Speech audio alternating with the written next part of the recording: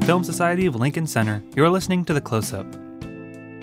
The 2017 Cannes Film Festival is in full effect, and one of the most anticipated premieres is Sofia Coppola's The Beguiled, starring Nicole Kidman, Elle Fanning, Kirsten Dunst, and Colin Farrell. It marks Coppola's first theatrical release since 2013's The Bling Ring, which was based on the true story of a group of fame-obsessed teenagers who used the internet to track celebrities and break into their homes. On the occasion of the premiere of The Bling Ring back in 2013, we welcomed Sofia Coppola for one of our free talks, which are sponsored by HBO.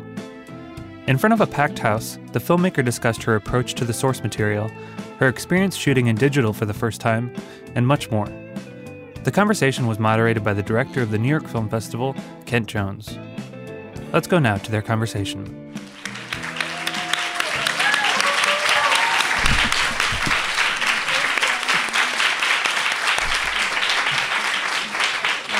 Thank you for the warm welcome. When did this story come on your radar? I remember it being on the news about these teenagers robbing celebrities' houses, but I should talk more. I feel like more an NPR voice. I think. Do you want me to do like a Garrison Keillor kind of voice? Yeah. Kitchen. So I remember it was on the news. Hello, Sophia. Yeah. I remember it was on the news, and I did. Yeah, it seemed like a crazy story, but I didn't pay that much attention. And then I was on the plane looking at a Vanity Fair, and I read the article that Nancy Jo Sales wrote, and when I read the article and the quotes of the real kids, I got really interested in it. I thought somebody has to be making a movie of this, and I never thought that I would, but I looked into the rights, and the rights were available, and I met Nancy Jo Sales, and she had all these interesting stories, and I just kept thinking about it, and so I started to think about I've never done something based on a true crime story and how I would approach that, and still in my style, or something that felt connected to me, and but really just reading her transcripts and all the quotes for the real kids just fascinated me, and I thought it had a lot of humor and excitement, and also I thought really said a lot about contemporary culture. Yeah, because it must. I think in the material and then really in the film, it has this edge of kind of terror. Yeah, it has a little bit of a horror, sci-fi horror element to me. Yeah. Maybe you could argue that Marie Antoinette is kind of based on a true crime story. People pillaged to plunder the nation. Right? I never thought of that. I've heard comparisons in just all the amount of shoes and things like that, but I didn't think about the crime aspect. Yeah. Did you have? I'm wondering if it was a long process to decide how you were going to tell the story, because you tell it in a very unusual way, I think, where there is a protagonist, but really our attention is shifts between all of these different people. Yeah, I tried to. When I first started working on the script, the biggest challenge was most of the characters were unsympathetic. So how do you want to watch a story where you don't care about the characters? And then the more I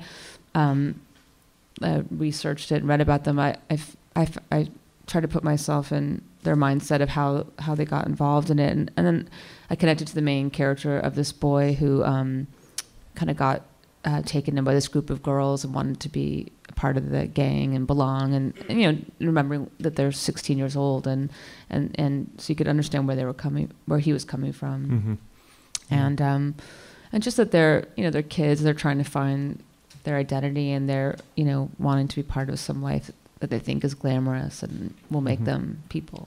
And they're also walking through their day with Adderall coursing through their system. Oh yeah. Right? Yeah, one of the girls did a reality TV show, so a lot of the home life was based on what I saw on her reality show. Yeah. I mean, the story of her mother could make a film in and of itself. Yeah. The show Pretty Wild it's got a lot in there. Yeah. And I guess when you were casting and then when you were working with the actors, what kind of a tone did you try to set with them to get that sort of floating, disaffected feeling?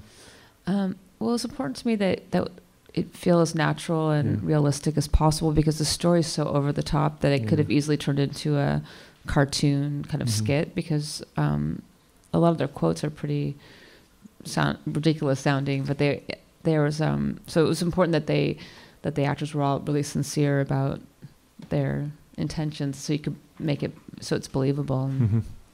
But the bless you, the one of the in the police reports, one of the girls was arrested for stealing something from Lindsay Lohan's house, and she asked the detective. The only thing she said was, "What did Lindsay say?" Yeah. So I felt like these kind of quotes, said so much where their thinking was. How much did you have to invent? A lot of it was based on real details, because that's what I enjoyed so much about working on it and learning about it, was when I met the boy who was involved, and he said that the main girl wanted to steal Paris Hilton's dog. I thought, like, I couldn't make that up, how extreme it was. So a lot of it was based on the real story, and then I imagined, just kind of remember being a teenager and spending a lot of time driving around listening to music, and tried to personalize it as much as I could. But then when Leslie Mann's character appears, there's an interesting kind of shift in tone, I think, because she's a little bit more overtly comic, brilliantly, I think. Yeah. And it's a little bit sort of like the parents in Peanuts or something. Yeah, actually, I liked that the parents that you really stay in the world of the kids, and they're not connected to the parents, and you barely see the parents, and it is kind of like that, the way in Peanuts you don't see them, or they're garbled. So I did want to have a real separation between the world of the kids and then the parents' world that they're not connected to. And I thought of King of Comedy too. In what way? When Rupert Pumpkin's doing his imaginary talk show, and his mom is calling him, he's like, "Hold on, Mom!" Like, so Rupert! There's that. Yeah, so there's that element of kind of when you're a kid and they have they're acting cool, and then how awkward they are in their real life. Yeah, because there is that sense of unreality too, like Rupert Pupkin, like they're kind of, walking through this fantasy version of, the way that they think life should be. And I was struck by, there was a clip of the real boy that he posted on Facebook of he filmed himself just like smoking a bong and dancing, and it's really just so raw and personal. Like watching it is it's pretty embarrassing, because it's such a private moment, and he's feeling really cool, feeling cool, and we recreated that in the movie, but it just kind of shows that they're kind of where they were in that age. One thing that I thought was really striking in the movie was that, in general, I mean, there are a couple of exceptions, but all the interactions between all the kids are more or less desexualized. Like, all of their attention is on things. Yeah, that's what I thought, that there wasn't any intimacy and there wasn't sexuality. They were just more excited by the stuff and the patent leather, the glossy stuff. But even the girls were looking sexy, but it was more just about to get attention, or they were more interested in fame and bling, I thought, from the story. Go ahead. Oh, and the boy in real life, he was figuring out his sexuality and came out as gay after the story. So I always thought there was a love story between the main girl and boy, but it wasn't sexual. But that way you have this really intense friendships when you're a teenager. That seems really clear in the movie without being stated, I think. Oh, I'm glad. Yeah. And was he really the one who was always saying, "Come on, we got to get out of here. Somebody could come any minute"?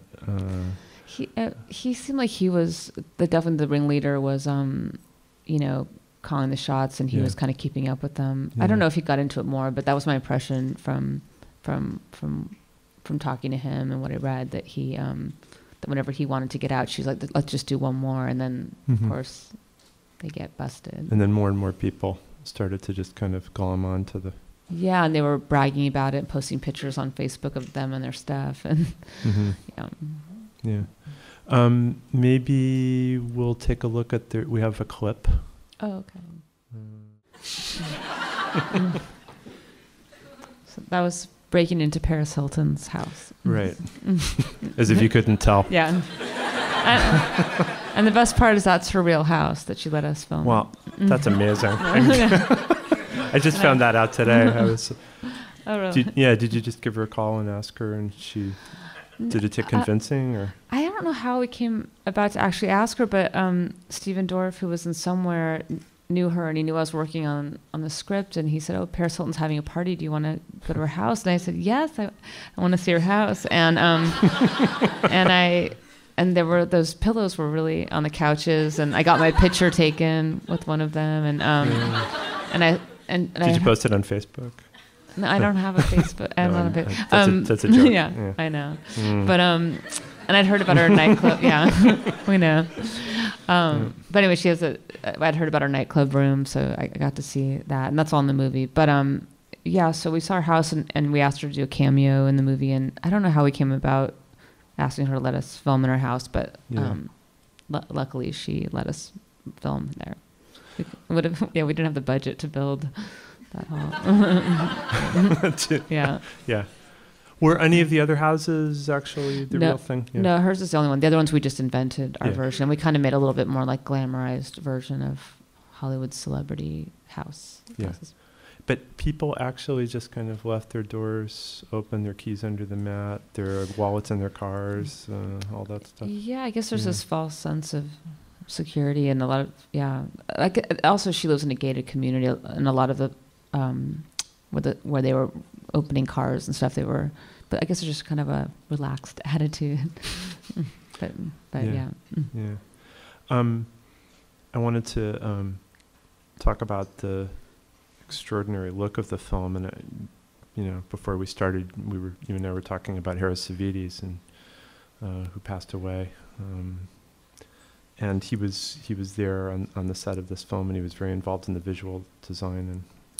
And I started working with Harris, who he got ill during the filming, so he had to leave and come back. And one of his longtime assistant was the operator, so he filled in when Harris couldn't be there.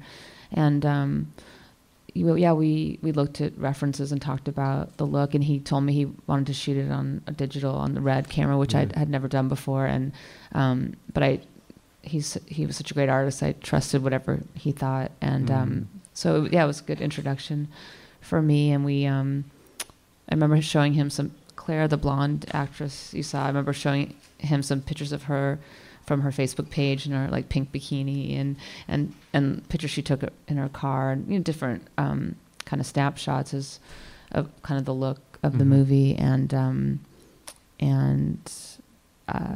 we talked about the kind of the contrast between the beige suburban world and the glittery night of the city, and it was we were shooting the nightclubs, and he would flash lights around, and I thought he'd made a really beautiful look out of this world that isn't so beautiful. Were there any other references outside of the you said that you talked over visual references? Yeah, I always whenever I'm making a movie, when I do the script, I always put together pictures that like a lookbook. Lookbook of kind of the mood or the feeling. So this one was more tabloidy, but I always I have tons of art books and look at I can't remember specifically for this, but just we look at pictures together and talk about the feeling of it, and we were also mixing the surveillance video and stuff online, so it made sense to shoot it digitally. Do you ever look at movies for reference? Oh yeah, not so much for the photography, but I thought about Over the Edge and Foxes for this, and I think I mentioned Foxes to him. And there's a shot where the girls are in bed at the beginning, and it's really backlit, and that was kind of an homage to Foxes. But I love that tradition of teen bad kids movies, so I wanted to make this in that tradition. And that's an essential teen bad kid movie, Foxes. Oh yeah, Foxes, and Over the Edge. And Over the Edge too, with Matt Dillon, And I wanted to ask you about, I'm sure everyone who's seen the film was probably as astonished as I was by that incredible shot of them walking through what's supposed to be Orlando Bloom's house. The glass house on the hill. That was a Harris shot that he designed from across the street, the slow zoom. Oh yeah, I was really grateful to Harris because he we were shooting all these robberies and we're trying to make each one look different. And Yeah. when he saw the location photos of this glass house, he said, "Oh, we have to shoot it from across the street," and that was a Harris shot that we were running out of time, and we took it off the schedule at one point, and he really fought that we have to get that shot. So I'm so glad, because that is one of my favorite shots, and a shot that people notice and It's love. stunning. But one of the elements that I think makes it so stunning also is the sound of the Yeah. coyotes and the sirens. Oh, I love working with Richard Beggs, who I've done all my films with, and he comes up with such.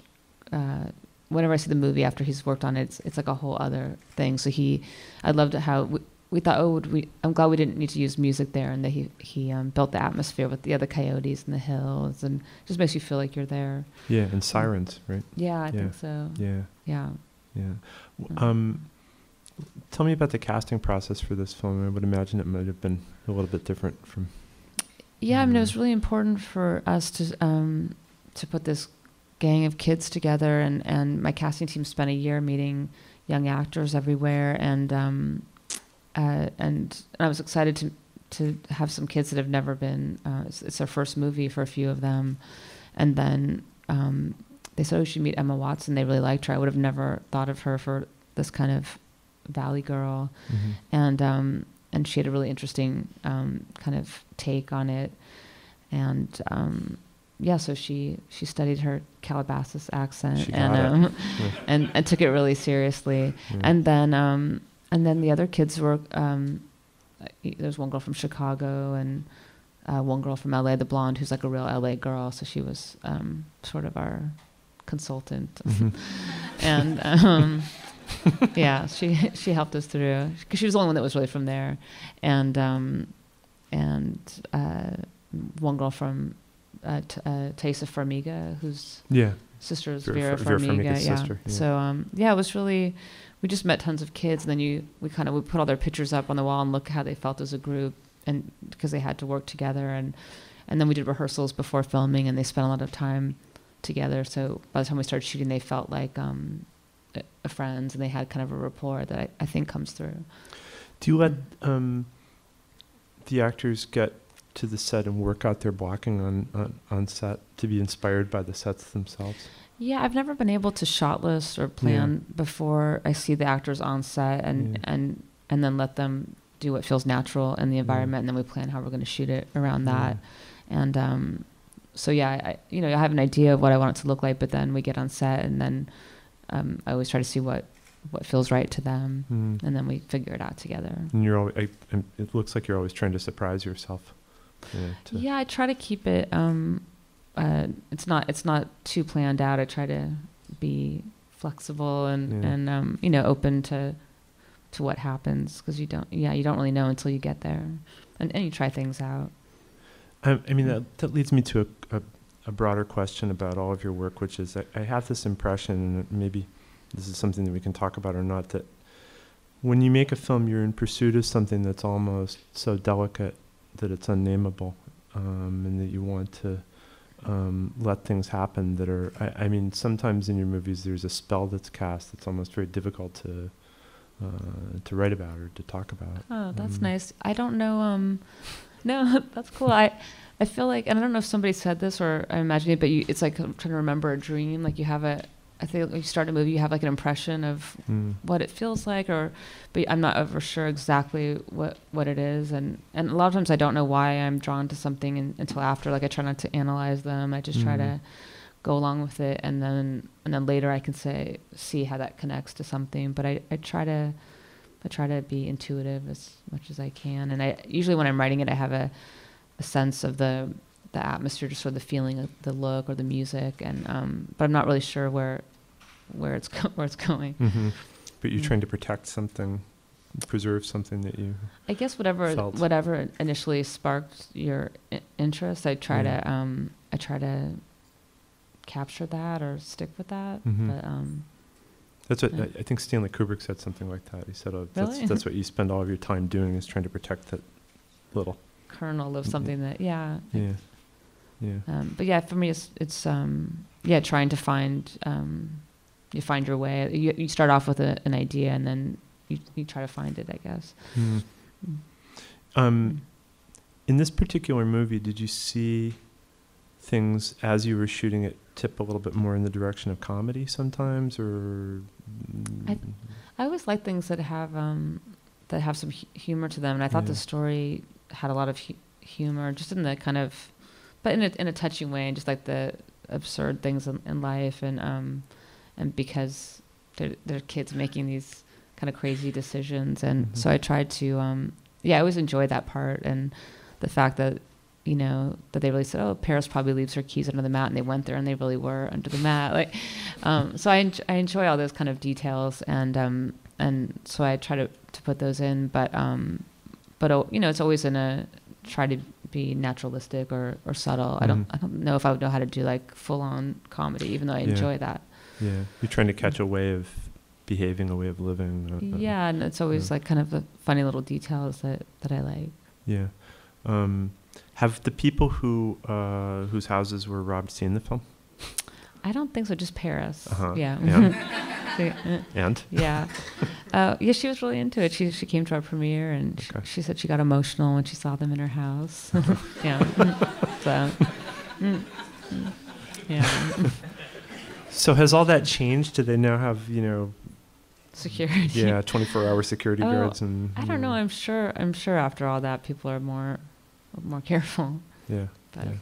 Okay. But I wasn't thinking so much about the victims, or I was really trying to stay in the point of view of the kids in the story. So.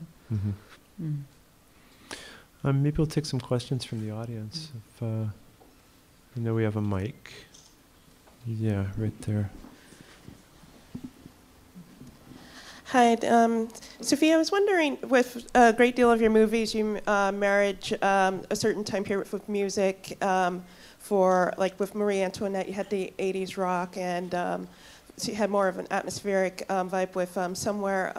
Would you describe the music that accompanies The Bling Ring?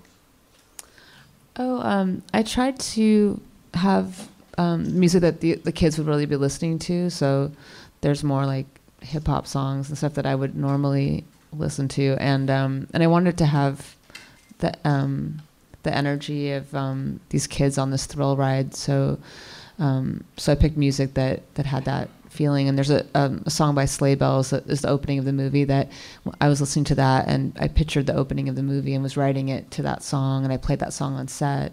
So this movie, I think, has a kind of hyper obnoxious feeling, and I wanted that to be in all the elements. What do you mean hyper obnoxious feeling? Seriously? Yeah. Yeah. Well, after Somewhere was so slow and minimal, I was, when I read the story, just in the mood to do something fast paced and kind of just not bright colors and fast cutting and loud music, and not as tasteful. It's like, more contemplative. Yes. Yeah. Less minimal, I guess. Yeah. Brad Balfour. Yes. Did the actors get a chance to talk to the kids? Did you get a chance to talk to the kids? And what I want to look inside that conversation, and also what you guys talked about once you've seen these houses. What did everybody feel? Conspicuous consumption, or did they want to walk away with the Beaumont or not?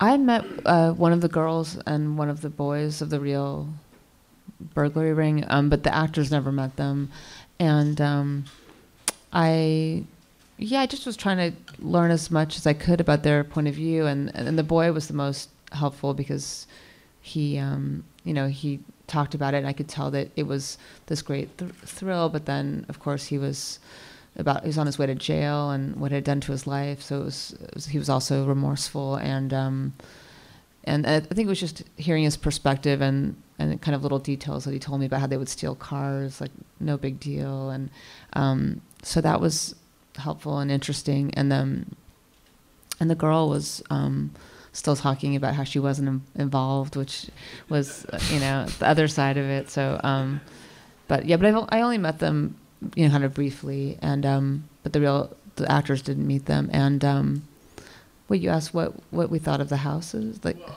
or did anybody have a conversation about the excess? Underlying theme? We just talked about we stayed in talked about what these characters were into and kind of tried to stay focused on that. I think the kids, the actors were, aware of that, but because they're not like the kids in the movies at all, and they weren't into that stuff, and so they had to kind of find a way to get into it, and we had to tell the boy how to pronounce Dior and things like that. He said Dwar. We did like a reading, and so yeah, they had to find a way to get into it, but they all have a good perspective of because the story's so extreme. I mean, that raises a question, which is, do you as a director ever discuss the underlying theme with the actors, or do you find that a helpful thing to do? I don't like to get out of it. I like to stay in the moment and stay in the point of view. And I had them watch movies that glorified robberies, and they watched Thomas Crown Affair and Ocean's 11, and I wanted them to stay in the mindset of the characters, that this was fun and a thrill, and not look at the other side of it. Yeah. Let's take someone up here. Yes, in the back. Excuse me. Hi. I just wanted to ask, I've seen all your films except for this one, which comes out on my birthday. But how do you get great performances? Like, even with Elle Fanning in Somewhere and your first film, like, you really get good performances from young actors. How do you go about doing that? Oh, thank you. I think it's in the casting, just casting talented actors. Elle Fanning, when I met her, I just was so taken with her. I felt she can do anything. So I just kind of let her do her thing. And, we talked, and I try to make the set as comfortable as possible, and also try to make the set close to the feeling of what the scene is. So when there's a party scene, we'll really play music and try to make it feel like that. And I think, I guess trying to make this atmosphere of the set close to what's going on in the scene helps. But I think a lot of it's casting people that you think understand what you're trying to do. So you talk about it and they get it. That helps. But thank you. I'm trying to think. And then doing rehearsals, like we do a lot of improvisations together, which something I learned from my dad was and on Virgin Suicides we did was like building fake memories for your characters. So on Virgin Suicides we rehearsed in the real house, and they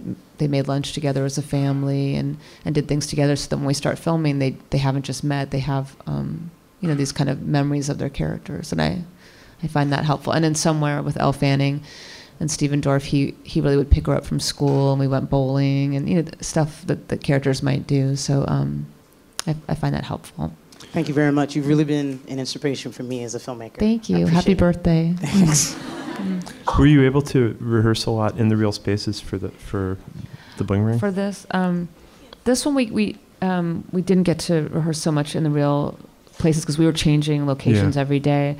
But I had a friend leave their house one night in the Hollywood Hills, and they had to break in to the house. They had to find a way in, and we told them things they had to take, and they worked out a lot of their kind of robbery gang dynamics during that. So we set up things like that, but not actually the real places. Yeah. Hi, Sophia. Back here. Hi. How are you? Good, thank you. Good. The question I had for you was, and since I haven't seen the film, I don't know if there's any truth to these comparisons. It could be, journalists being journalists. But I've read reports that journalists are drawing comparisons of the Bling Ring to the March film Spring Breakers with Harmony Korine. And I was wondering if you think there are any truth to these comparisons, sort of like the girls being bad complex. And I was just curious to hear your thoughts on that comparison. Oh yeah, I haven't seen Spring Breakers, but from my impression from what I know about it, I can see people bringing it up to me. But I feel like the approach of this movie is a different point of view. It's not an exploitation movie, and that one I feel like is more like an exploitation thrill ride with girls in bikinis, and so I feel like it's a different look. And it's also, I don't know, this is a true story in that one, but I can see that there's kids dressing trashy and having bad behavior. So in that way, I feel like that's in the air. But I feel like it's a different kind of point of view of that. And okay, I hope that answers that. I think that when Paul Schrader's movie The Canyons with Lindsay Lohan opens, that's going to be brought into the conversation too. When is that coming out? It's actually at the beginning of August. Oh, because I remember reading about it, and then Yeah. There was someone, yeah. If you, These ones in this we're movie. going to repeat the question because young lady didn't use She the asked microphone. if a lot of my characters, protagonists, are young women, and is there an autobiographical aspect? Do you mean in this movie or all of my movies?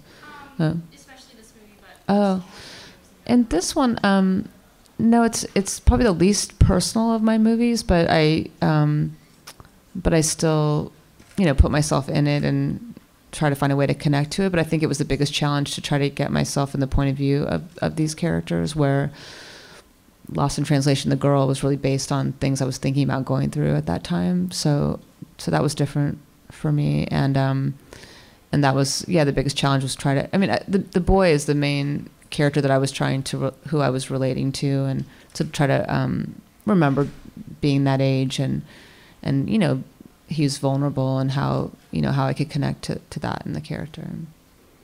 But there's different. I feel like in Somewhere, there's parts of myself in the Stephen Dorff character and in the Elle Fanning, and I think with any character you find parts of yourself that it's an aspect of you that you can relate to. Have you had the occasion to take a second look at some of your films after the fact and get a different perspective on them? Yeah, I haven't. It's funny because I saw Virgin Suicides at a screening, and I hadn't watched it on a screen since we made it. So it was fun to watch because enough time has passed that I could actually watch it and feel like an audience. And but otherwise, I haven't. Like, I'll see a little clip on TV or something, but I haven't really watched my work. It's hard to. Is there someone way in the back? Hello. I'm just curious, being a third woman to win an Oscar and being from a third generation Oscar winning family, have you ever experienced any type of glass ceiling in such a male dominated industry in directing? I think because I originate my own work, and I'm not up for jobs against people very much, that I don't feel that. I feel like I make my movies and I'm able to make them, but I'm sure. I mean, I've had experiences where I'm aware of that, and sometimes there's a boys' club, but in general, I feel lucky that I've been able to make the kind of films that I want to make. Yeah. Maybe we could just get the. Oh, okay. 1 sec. Oh, there goes the microphone. Yeah. Hello? Okay, it's still working. Sorry about that. Thanks. I'm wondering how you use the material from Pretty Wild, because there was just so much of it that really showed exactly what was going on during the arrest and everything. And if Emma Watson watched it at all to get some inspiration for the character or anything like that.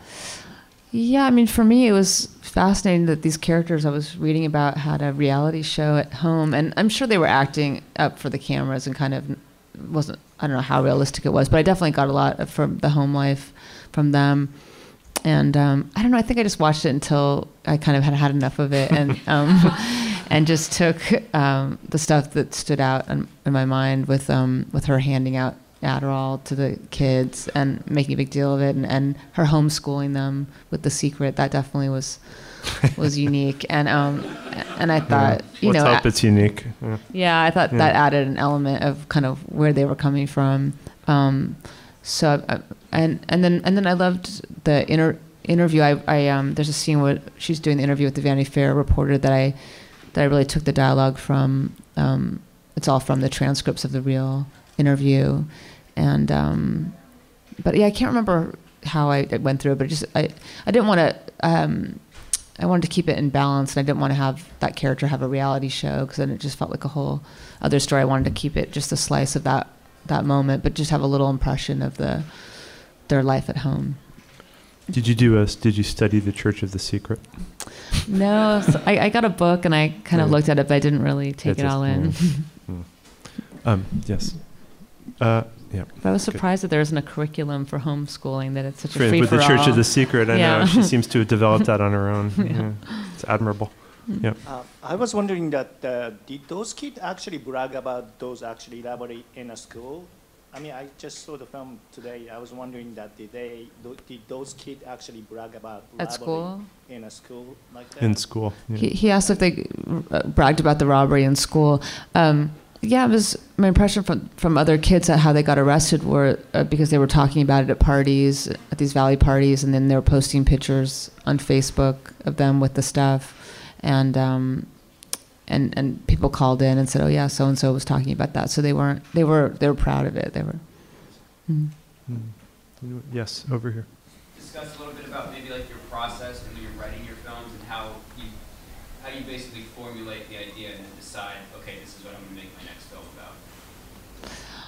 Oh yeah, I guess after I finish a movie, I take a little break and then figure out what I'm drawn to, and so with this, but I'm never sure what's going to be, and then with this, at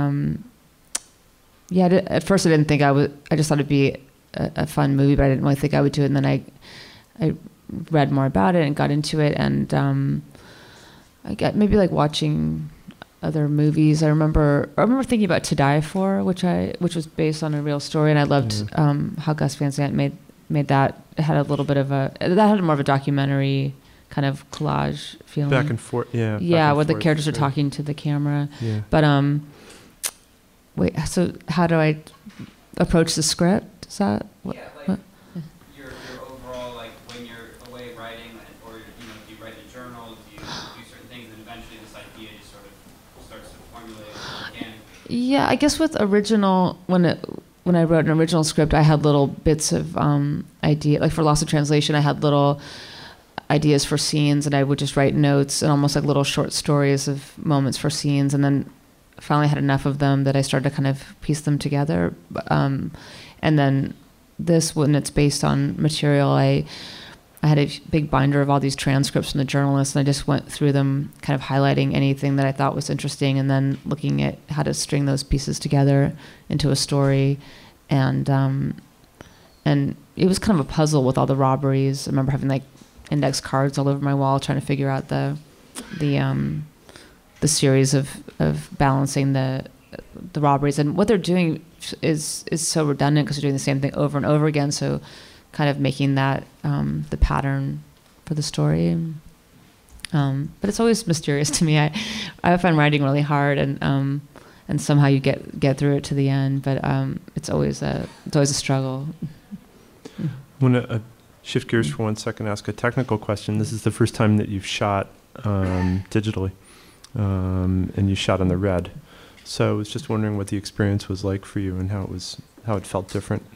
Yeah, I love film so much, so I was really hesitant to move into the modern world, but it seemed suited for this movie, and I thought it was really fun. It was fun to see what you were shooting right away, and on some big, beautiful monitor. But I did find that it was more passive, and because I'd find myself hanging out at the monitor, and I have to remind myself to go back on set and participate, because I was, you feel like you're sitting in front of this big TV watching your movie, and it's different than the mode of making your movie. Yes. So I've never used monitors before. I've always just been at the camera and had like a little clamshell to take the shot, but I've never been one of those people that sits by a monitor. So that was a little bit, kind of tempting. But I was happy with the result. And as far as the crew, like it didn't seem that much different. I thought you still have to light it, and you still need.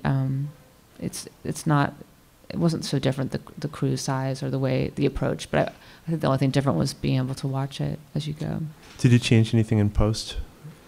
I think we had little things to clean up that were easier to remove or change things, but I'm not in the habit of fixing it post. I'm used to film, so there were little things and it was easier. And I think just mixing the surveillance footage and I'm trying to think. Yeah. I guess dovetailing off the question around the process, I was curious about the fact that the movie is based on real events. Did that ever feel like a creative constraint, and how did you overcome it? Yeah, I think because I made it fictionalized and I changed their names, I felt more freedom to change things. But I really liked basing it on the real material because that was so interesting to me. So it really is based on the real facts. But then I felt that I could change things as I needed, because I changed their names and I could kind of make it my own. And I combine characters. A lot of times with real stories, there's more characters involved that it would be confusing in a movie, so you can, combine them and make them a smaller group to be able to follow. Can you just wait for the microphone? You come from such a large family, and you direct a lot of your relatives. How do you feel directing your relatives like Jason and Marie Antoinette? Oh, I mean, it was fun to do Marie Antoinette with Jason because, we grew up together, and I love Jason, and also he's so entertaining and fun to have around. So it's nice. It just feels like an extension of your time together, and it's always nice to have that familiarity on set. And Kirsten I've known since she was 16, so I think of her like family. So it's it always makes it nice to have people that you're close to. Yeah. Thank you. Thanks. When you're making a film, do you have any favorite films or filmmakers that you consult to inspire you or to guide your direction? Oh yeah, I mean, I definitely have movies that I love, and I think with each movie you think about references for that particular one, and I'm trying to think for this. I mean, I was thinking of Over the Edge, and Foxes for the kind of the spirit of these kids frustrated in their life and wanting to grow up, and I don't know, with Lost, I was thinking with Lost in Translation, I loved Brief Encounter, which had this relationship with the restraint. So there's definitely, and with Marie Antoinette, there was the movie with was it called Listomania? The Franz Liszt Listomania movie. By Ken Russell? Yeah. Now I think of with yeah. Roger Daltrey. Yes, and I thought about that where they have paparazzi with snapshot cameras and ice cream sundaes, but it's it takes place. It's about Franz Liszt, so that kind of that they had that pop freedom. So definitely, movies will influence what I'm working on. What about Somewhere? Is there something? Somewhere. Oh, Harris showed me a Chantal Akerman film. It was an address of a woman in Jeanne Dielman. Jeanne Dielman. Yeah. He showed me that, and that it has takes in real time that go on and on, and that got me excited about the idea of shooting things more in real time, and just having one shot go on.